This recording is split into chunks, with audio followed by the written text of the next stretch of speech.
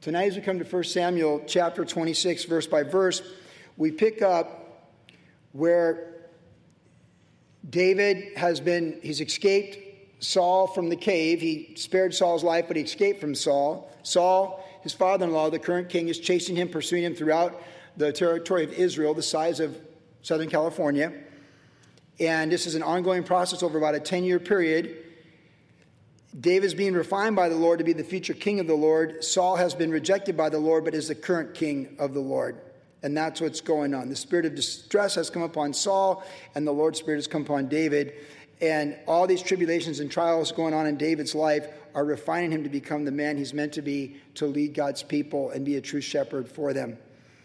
At the same time, we saw last week too that the cave of Adullam in previous chapters that God brought the mighty men to David, and so he's not alone. He's got 600 men with him that God is shaping and molding and transforming as well for the ministry that they're doing. So we see David as a leader, David being led, how he interacts with Saul, how he influences men, and these things. And so he was going to avenge himself against Nabal. That's where the last chapter ended. But Abigail came out, and just the wise woman made good sense to him and saved everybody from things they'd regret, which is a beautiful story in of itself. And now as we come to chapter 26, we come forward from that part of the text where David has taken Abigail as his wife because God struck down her husband Nabal.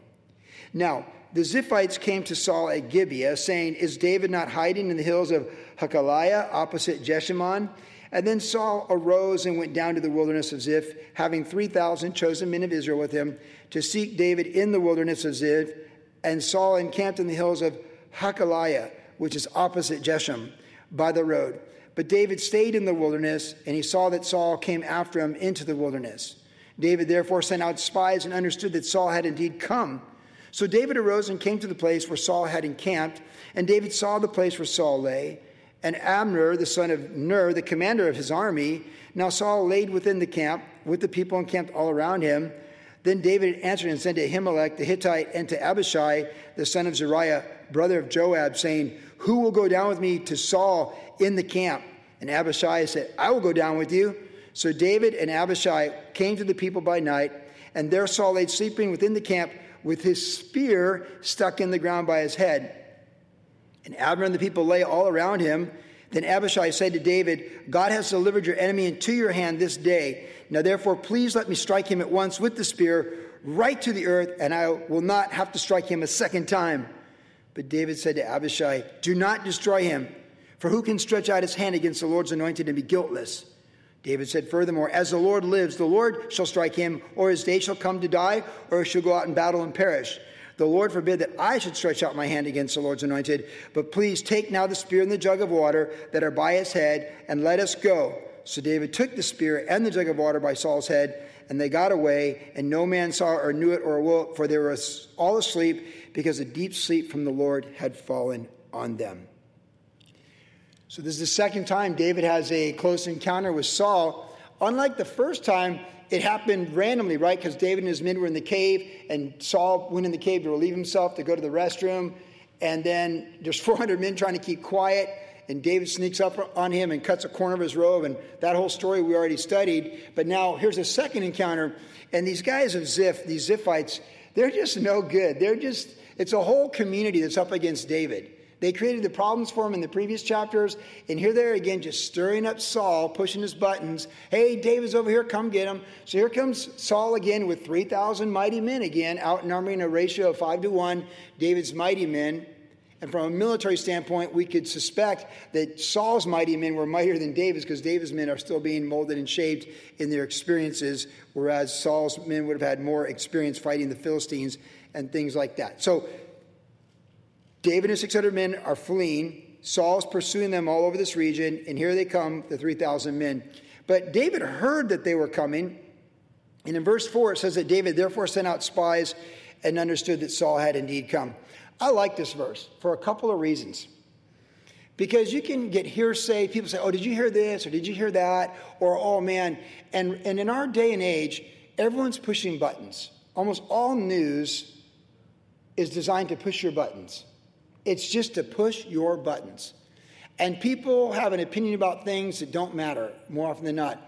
And they say things to push your buttons. And some people are passive-aggressive manipulators, and some are very aggressive manipulators. And some people just know what to say, how to say it, to just push your buttons and get you all worked up and get you fearful of this or anxious over that. And we talked about this last week, the men in debt and distress and discontent.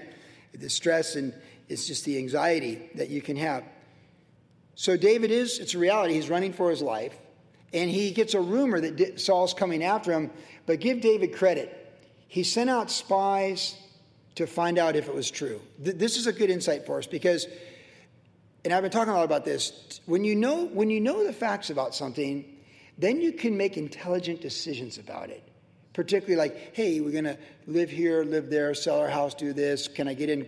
I'm thinking about going to college. Can I get in? Can I enroll? Do I have the money? Can I get the funding? Can I? Whatever.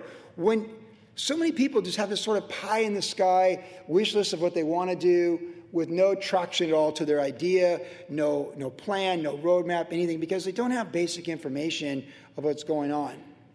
And it's very important, like, so 3 years ago, I'd never been to Russia, and one day I prayed for David Markey, the last photo on that slideshow, and I says, how does a guy like David Markey end up in Siberia? And then the next day it opens up from another random phone call to North Carolina, that I have a chance to go to Russia and see David Markey. But I had to get the visa. I had to find out how to get a visa. I was told, don't just apply at the consulate for a Russian visa. Go through these services. These Russians, you pay them $500. Their buddies work at the consulate, and you get your visa. You find out how to get a visa in Russia. Then I had to do this. I had to get my flight. Right? I had to do this, and that, everything else. I'm going to the pastor's conference, and this is going to be happening. There's fluidity in our plans, but there has to be a sense of direction. And you can't have direction if you don't know the circumstances that are going on around you. And particularly, as I even taught just a couple weeks ago, about being in debt, in distress, and discontent, like how you get out of debt and these certain things, and having a plan and knowing where you're at financially in a difficult time with inflation and recession and the super bubble and all these things. The more you know, what you know is an asset to you. With the Lord, with Christian maturity. Because Paul said, I know who I believed in, and I'm persuaded he's able to keep that which I've committed to him. If you know the Lord, and you know the voice of the Lord, and you know the word of God, you know, and you know the promises, you know what you need to know. But if you don't know the Bible, you don't know it. If you don't know the Lord, you don't know him. And when it comes to living life and making challenging decisions that affect your employees, 600 of them like David here, before you get mobile again, start scrambling around because you heard Saul's doing this, it's good to know. Make time to know. What you're trying to do with your life, what you're thinking about with your life, it's good for you to proactively seek out knowledge and understanding for what you need to know. Can this really happen? As I prayed about going to Russia during the first and second year of the COVID crisis, I was constantly looking at the Moscow Times, seeing the U.S. consulate statements coming out of Moscow, and I knew what I could do and I couldn't do. And I got people from Russia saying, hey, you should come and do this. I'm like, hey, let me explain something to you. I can't go to Russia. I'm not on the list. U.S. citizens can't go there right now at all. And so knowledge is important because, again, knowledge is the facts. Understanding is what it means. So if I read that the Russian consulate in the United States is saying American citizens cannot go to Russia unless they're diplomats during COVID, then I know there's a fact. I understand I can't go. Why am I going to book a ticket with Aeroflot out of New York City once a week? Because I'm not going to get on that flight because I'm not a diplomat. You see, that's understanding. So wisdom is I'm not going to spend $1,800 to book the ticket and try and get the money back. And what I like about here, it says that David, he sent out spies and understood that Saul had indeed come. So you can hear about something, or you can hear, the stock market's going to do this. You can hear that ETFs are doing this. You can hear that Calvary Chapel movement's going through this, or this pastor's going through that, or this thing or that thing. And you can hear all you want to hear, and people got lots of things that say that you can hear. But if it's something that's important to you, then take the time to know and do your homework so you know what you're doing. You know what you're doing with your personal decisions and find out the information. Know, then understand what it means. And if it's meant to be and the Lord confirms it, then he gives you wisdom to take the next step, to put into action. So he gives you the knowledge, he gives you the understanding, and then you have wisdom. So in this case, David heard that Saul was coming for him with the 3,000 men. It's not the first time he's heard this. But he sends out spies to confirm the truth of that rumor, and it is, in fact, true. So unlike David having Saul stumble in the cave like the previous time, this time David finds this out, understands it, and he actually has a plan of action, which would be wisdom. He makes a decisive decision what he's going to do. He gets proactive. He takes the initiative. And personally, I prefer, and I'm sure I'll get an amen from some of you on this, I prefer to be in front of things than behind them. I would much rather, that's why I don't like surprises or pranks and stuff like that. You know, I just don't like stuff like that. Life gives you enough surprises without your buddies coming up with a prank to surprise you. All right? I like to, so many things happen that are just out of your control. And not that we have to be in control. But a good plan is usually a good plan. People who are successful with the Lord and fruitful for the Lord generally have some sense of a plan. William Carey, the great missionary to India that changed the world and the father of modern missions, he had a plan. He had a plan how he'd raise money in England, how he'd move his family to India, how he would go there and have a job with the Indio plants and do the plant dyes and all this stuff in the colonies and then be allowed to do missionary work. He had a plan with what he was doing. And I prefer to be in front of things and have a plan than not. Because even the best laid plans just can be blown up. But if you're going somewhere, you can adjust your plan. If you're just kind of meandering, what is that? The people without a vision perish. So he had a plan, and he's going to take the initiative. He's going to take the initiative on Saul. David was not one to wait for Goliath to come after him. He charged Goliath. When Goliath came out and started talking trash, like, David's like, no. Because Goliath said, I'm going to feed you to the birds. And David goes, hey, no, I'm going to feed you and your entire army to the birds. And he ran right at him. He upped the game. He didn't wait for Goliath, David's just like, just went right at him. I'm feeding you and your whole army to the birds. I upped you one. You're playing checkers, I'm playing chess. Boom, game over. And he could have said, I'm going to cut your head off with your sword too. David was the guy that took initiative. And there's a time to wait on the Lord, but there's a time to take the initiative. And David took the initiative in this situation. He didn't take the initiative to execute Saul, as we see in the story, but he took the initiative to make the first move and sort of set the chessboard the way it was favorable for him. And of all the things that David could take, isn't it crazy? Because we talk about Saul's spear for like 6 weeks, right? I mean, really? Saul's spear? What a trophy. What a trophy in a game of chess in life. He already defeated Goliath. He has Goliath's sword. So in his trophy mantle, he's got Goliath's sword, and just for one night, he's got Saul's spear. You know the spear that Saul would throw at David? And that Saul threw at his own son Jonathan? The spear that terrorized everybody? The right hand of Saul was his spear. It became his identity. And the more he threw it, the more comfortable he became throwing it. We talked about that. And there he is. He's sleeping with his spear. And David takes the spear. And just like he had the little piece of the robe, he's got the spear. He says, I could have, but I didn't. Because I'm not your enemy, and I'm not against you. David was never against him. And how about the insight to say to Abishai, hey, you got it all wrong. You cannot, we talked about this last week. To kill Saul is to become Saul. And if God wanted another Saul, he could have all the rest of the kings in the book of Kings and Chronicles. David's a very special king. He's not meant to be Saul's replacement. He's meant to be David from the tribe of Judah, fulfilling the promises made in hundreds of years prior, even 1,000 years prior to when Jacob prophesied about the scepter not departing from Judah. And ultimately, that Jesus Christ, the Savior of the world, will come through the line of David. David is not meant to be another Saul.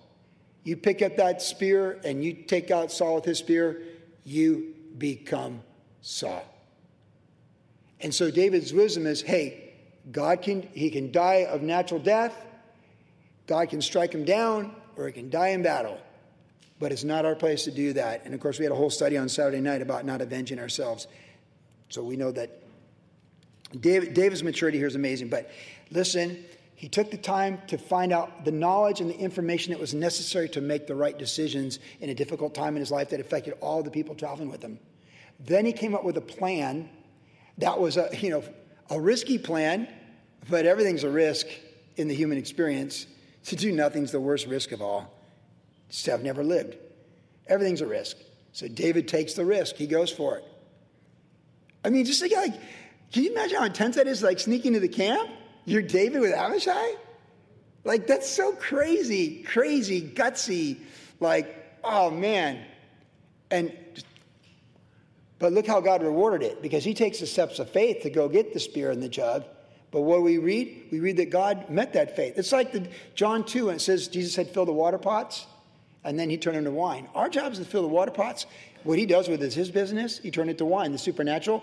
Well, in this case, they took the steps of faith. They honored the position of Saul, but they were playing chess when Saul was playing checkers. And in the end, what did God do? He brought a spirit of sleep, heavy sleep upon him. Remember in The Wizard of Oz when the lion's falling asleep? You know, it's one of my favorite movie scenes of all time. When the lion in Wizard of Oz is just like, you know, it's like, that's what God did to the whole entire army of Saul's army. 3,000 men, they're like in the field before the city there, Emerald City. That's what it's like. It was supernatural. We don't have to presume it's supernatural. The text says it was supernatural. God put a spirit upon them. So again, David takes the time to find out what's going on. David has a plan, takes the initiative, and as he takes the steps of faith and takes the risk, then God covers his back and meets that initiative with supernatural power to back it up. It's a beautiful story. And yet again, another lesson that we get from David. Now we read out the chapter, verse 13.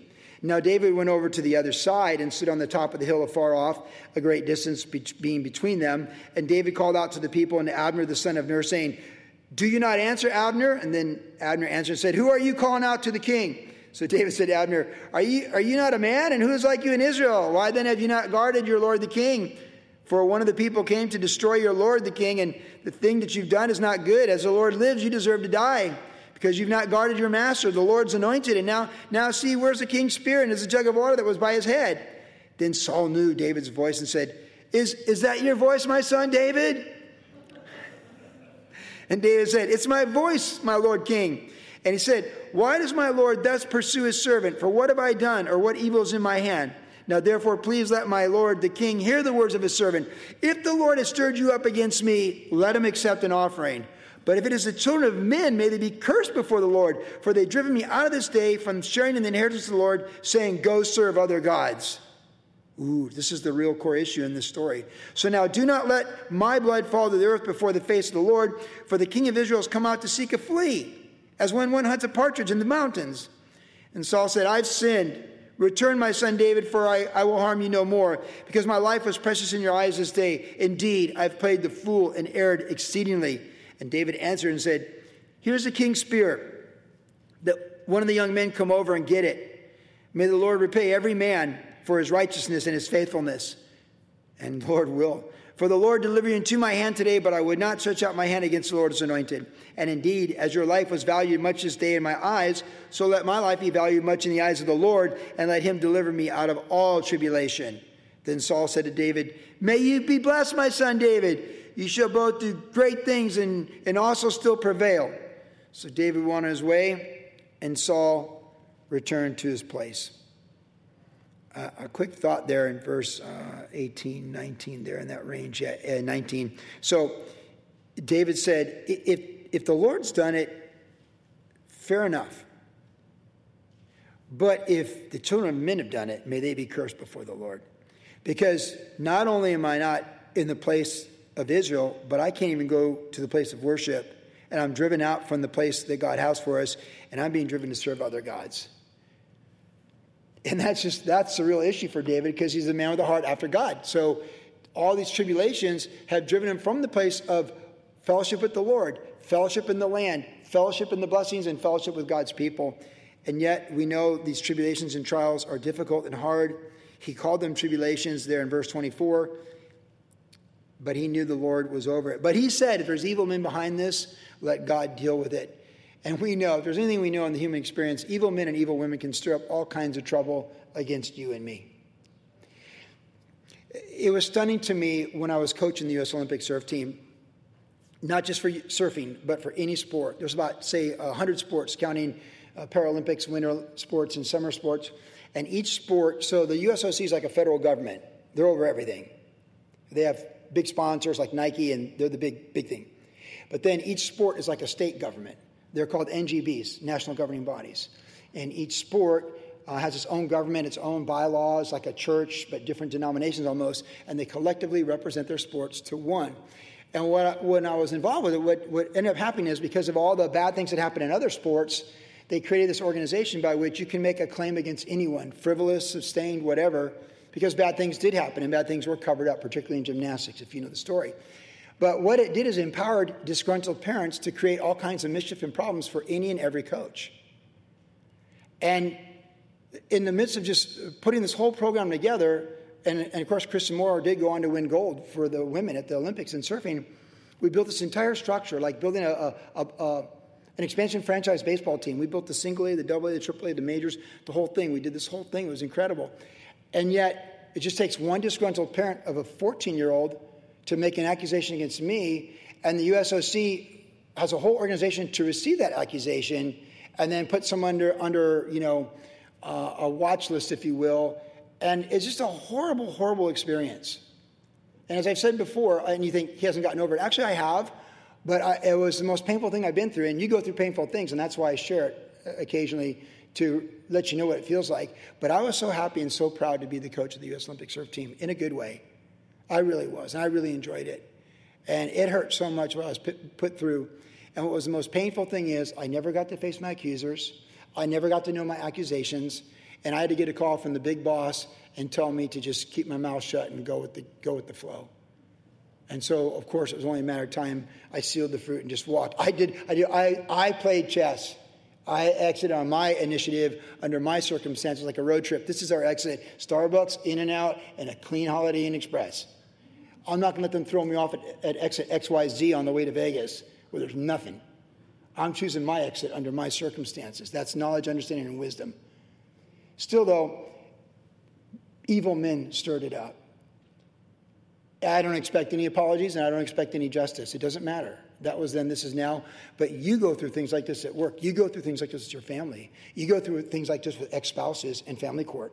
You go through things like this with maybe your government job, where evil men stir up things against you, and what can you do? And you may not get a fair day in court. You may not get a chance to explain everything. But know what David said, and take comfort with this. He said,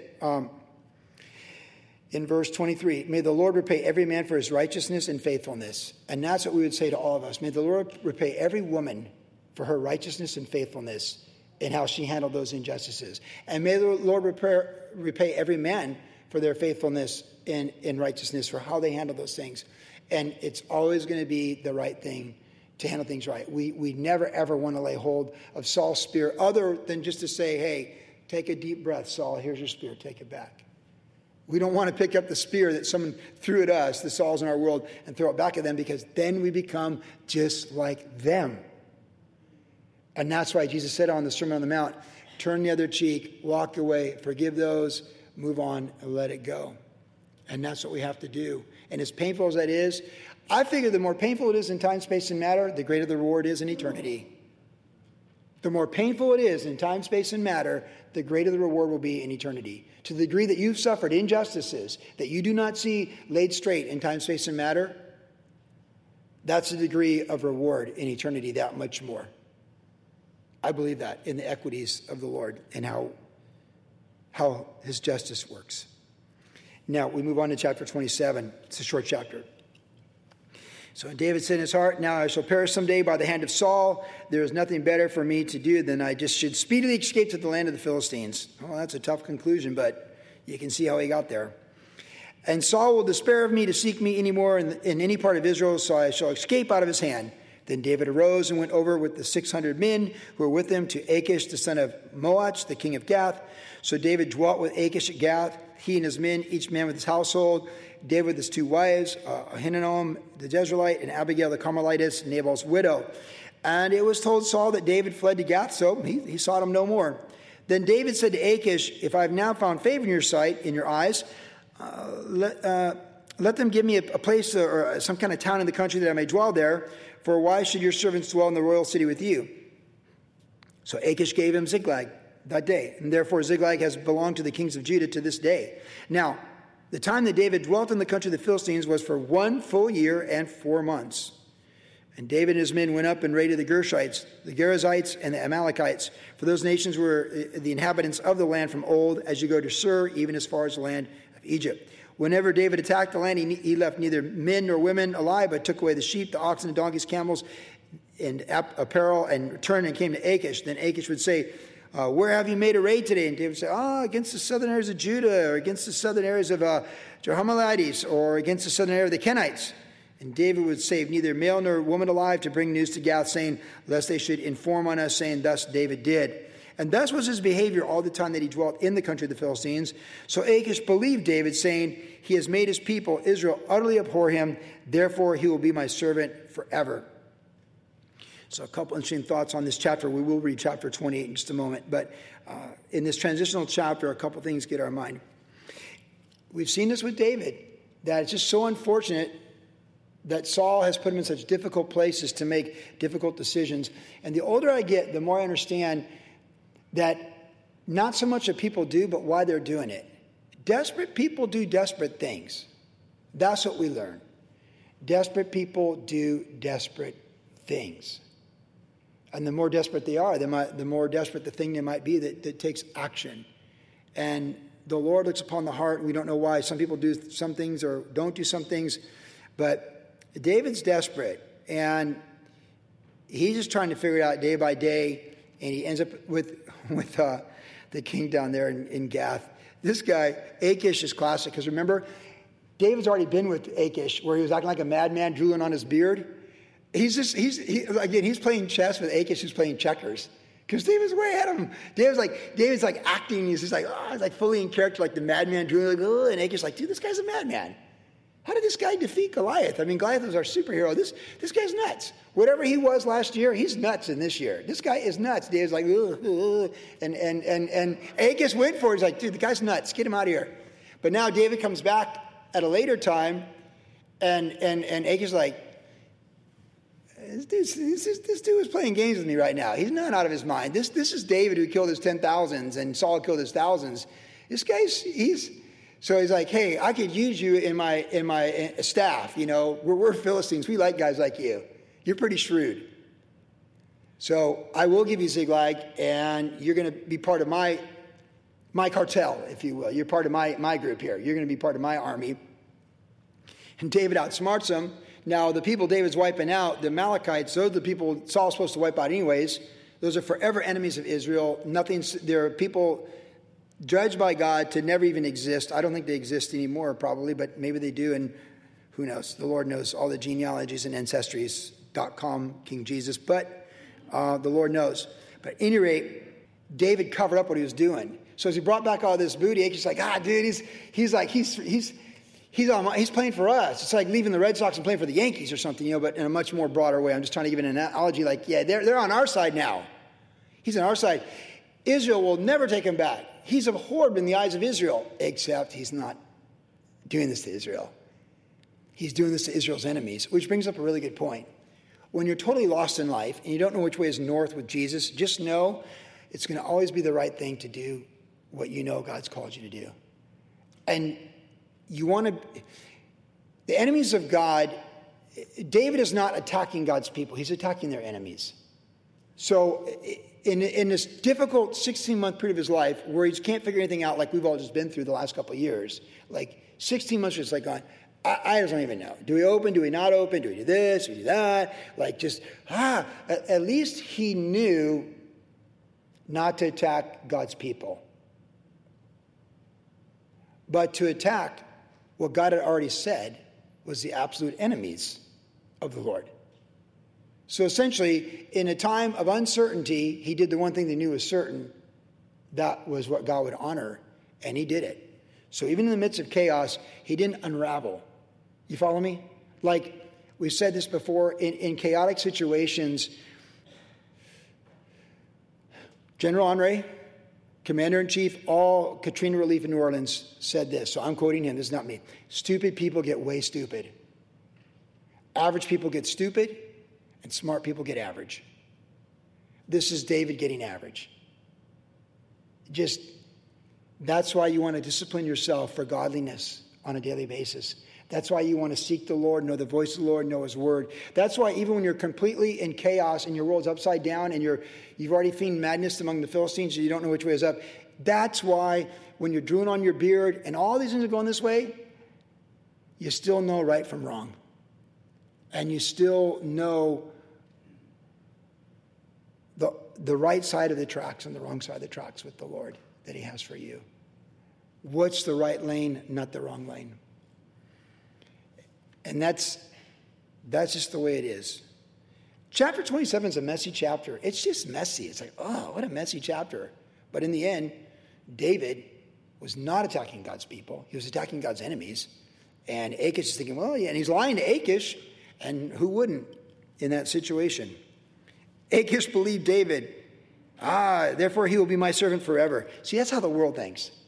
The world understands lawyers, money, and power. That's what the world understands. Lawyers, money, and power. And Achish is about lawyers, money, and power. And David is an asset. To him, David's just a super shrewd guy that can be his servant and help him accomplish his goals in his little world that he rules as governor, king of Achish. It's not going to go that way. Chapter 28. Now it happened in those days that the Philistines gathered their armies together for war to fight with Israel. And Achish said to David, you surely know that you will go out with me to battle, you and your men. So David said to Achish, surely you know what your servant can do. And Achish said to David, therefore I will make you one of my chief guardians forever. Oh, I could do a full topical on this text right here. Don't let the kings of the Philistines dumb down who you are, daughter of Jesus, son of Jesus in the kingdom. Achish looks at David as his servant, and maybe he can be a chief guardian for the Philistines. David is the greatest king of all time. David is the great King David, who carries the sword of Goliath and held the spear of Saul. David isn't just any king. In 40 kings of Israel, he's the greatest king of Israel. In all the kings that have ever ruled over any dynasties and kingdoms in human history, who is like David and what record do we have of their lives like David from the ancients? David. Achish is like, yeah, I think I'll make him like my foreman. I'll put him in charge of the warehouse. He might be CFO. Maybe COO, Chief Operational Officer. That's all he sees, because he just sees money, power, and lawyers. No offense if you're a lawyer. Like I said last week, I just kissed my lawyer the other day. I just kissed him. I love you, Greg. But that's the kind of lawyer you want, one you can kiss, right? Yeah. Who's been with us from the very beginning of worship generation, from the very first day. That's my kind of lawyer, a kingdom lawyer. Yeah. So, don't be surprised when you have a vision and a calling and a sense of purpose from Jesus in your life that requires steps of faith, because they all do, and requires getting out of your comfort zone, which they all do. Sounds crazy to people who don't have the mind of the Lord, which it does, and it even sounds crazy to people who do have the mind of the Lord, but they're not called to fulfill your calling. There are always people that will dumb you down to not do what God is raising you up and called to do. There is your own voice of doubt in your mind sometimes. That's why the Bible says take every thought captive, because some thoughts are just your own thoughts going like, why would I? And the devil's like, here, I've got a thought for you. Why would you think God would use you that way? You're such a loser. God would never use you that way. Or like, you're pretty good, but you're not that good. And then you wake up the next morning, you're like, oh, yeah, I don't know, man. Like, that's pretty crazy. I think I'm going to go like the Middle East and do something like that. Like, who goes to the Middle East? You? Because no one else thinks to go to the Middle East. And if it's on your heart to go to the Middle East, you probably should go to the Middle East. The average American wakes up thinking how they can preserve their wealth, and you're giving up yours to go to the Middle East and share Christ with people who don't want to hear about it. If that's you, that's probably you. Because your natural flesh wouldn't think that. That's the Lord more than likely to do that to you and put that on your heart. See, and as you have a calling and you get out of a comfort zone and God wants to do special things in your life, it's just like Achish is always there. Achish is there like, hey, dude, I'll make you one of my chief guardians forever. I'll give you job security with the Philistines. You be my chief guardian. You be like, when you retire, I got this full severance package. Hey, we'll do not just 80% medical coverage. We'll do 100%. He's like, hey, I'll give you 100% medical coverage. You'll be my guardian. You'll run my warehouse. You'll go out with me. The world, the flesh, and the devil are always trying to dumb down the upper call of God of Christ Jesus in your life and my life. We need to know who we are as a child of the King. We need to know what the blood of Christ means in our life. We need to know what the victory of the cross means. We need to know what the empty tomb means. We need to know what the ascension of Jesus means. We need to know what the right hand of the Father means and coming in glory means. Because that's what we're going from. Victory. We're coming from victory in Jesus Christ to do whatever he's called us to do. Whether it seems minor or profound, it's going to always involve steps of faith. And we can't let some Philistine king talk us out of it and dumb us down from it.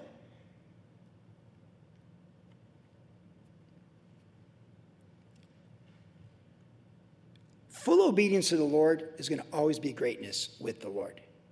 Let me say that again. Full obedience to the Lord is going to always be greatness with the Lord. Don't be average with the Lord. Seek greatness with the Lord. Average is just to play for a tie. We want to run up the score with the Lord. We want to be great with the Lord. And though it seems insignificant or profound, we want to have the faith, the persistence, the determination to really go for it. And just know he's got our back. There's something to me that I find highly offensive of verse 2, chapter 28, 1 Samuel. Because I've known too many kings that have said to me, you'll be my chief guardian forever, but you'll never be that. It all began with a junior high school teacher that told me I would never be a pro surfer. And then you're a Californian. No Californian will ever win a pro surf contest. No Californian will ever be in the pipe finals with Jerry Lopez. No Californian will ever win the pipe masters. I mean, I had to go no one will ever start a pro surf tour. No one can start a pro surfing tour. I ran 17 events in 1985 at PSAA. There's no shortage of people that will talk down your dream, your calling, your purposes. And by the way, even though I wasn't walking with the Lord had his hand on me in all of that. I always believed in God. I never doubted Jesus was the Son of God. I always knew I'd give an account of the Lord. I was just scared to do it. I wasn't willing to obey him with my life. But I never questioned that Jesus was Lord and that I was going to give an account for being a naughty boy, naughty adult. Don't let Achish tell you that you're limited to be his guardian in his house forever. I have no interest in being the chief guardian for Achish. Do you? Do you want to be the chief guardian for Achish? Is that what we're aspiring for? This is your life, and you became the chief guardian of Achish. No. Jesus didn't defeat Goliath and lift Saul's sword, exit the tomb, ascend to the Father, to have us be the chief guardian of Achish forever.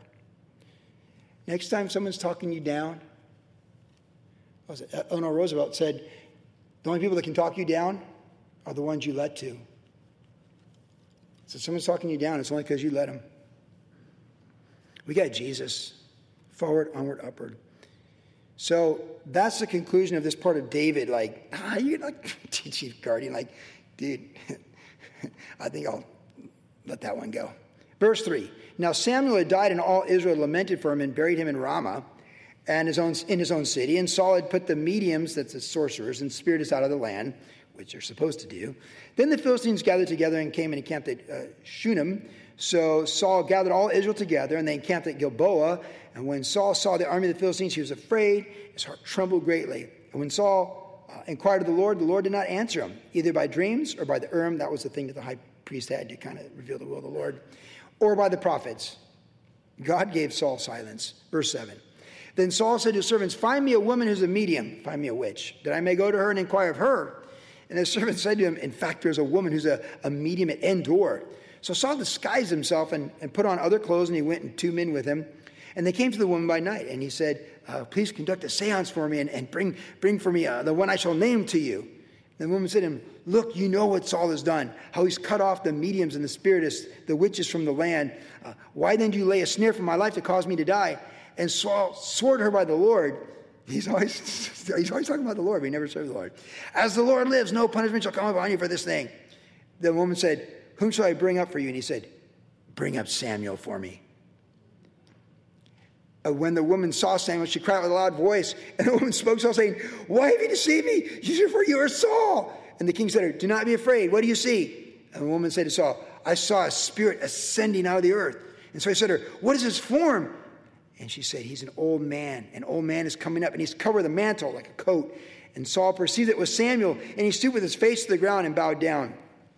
Now Samuel said to Saul, okay, this amazing verse in the Bible. I don't understand it. Save your questions to calling in Brian Broderson on the radio at 3 o'clock or something.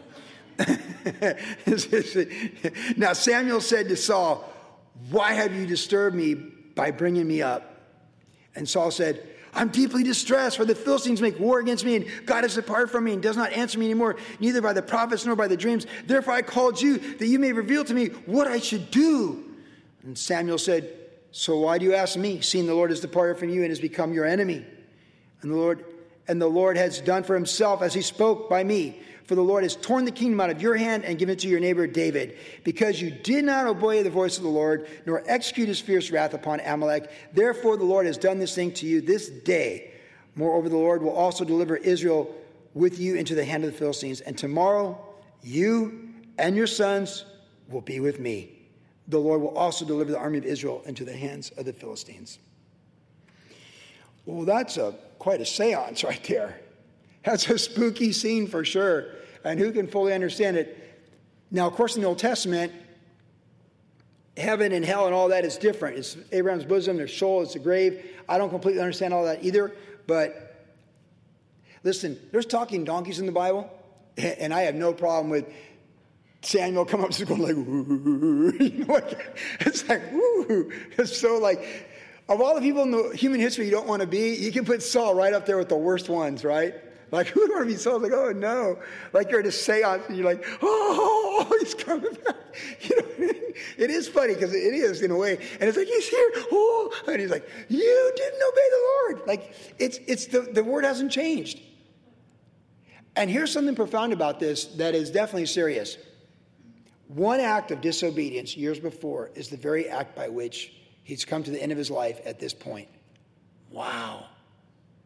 One act on one day of disobedience, the day before he steps into eternity, is brought back to him from different dimension, an eternal dimension, like just like a portal. Here he is. And there's just one word. This is the consequence of your actions decades ago. And that's why the Lord doesn't speak to you now, through the Urim, the Thummim, the prophets, or anything else. This is very sobering, because it is Old Testament, but still, you know, the Bible warns about trampling the grace of God underfoot in the book of Hebrews, and there's other warnings like that as well in the New Testament.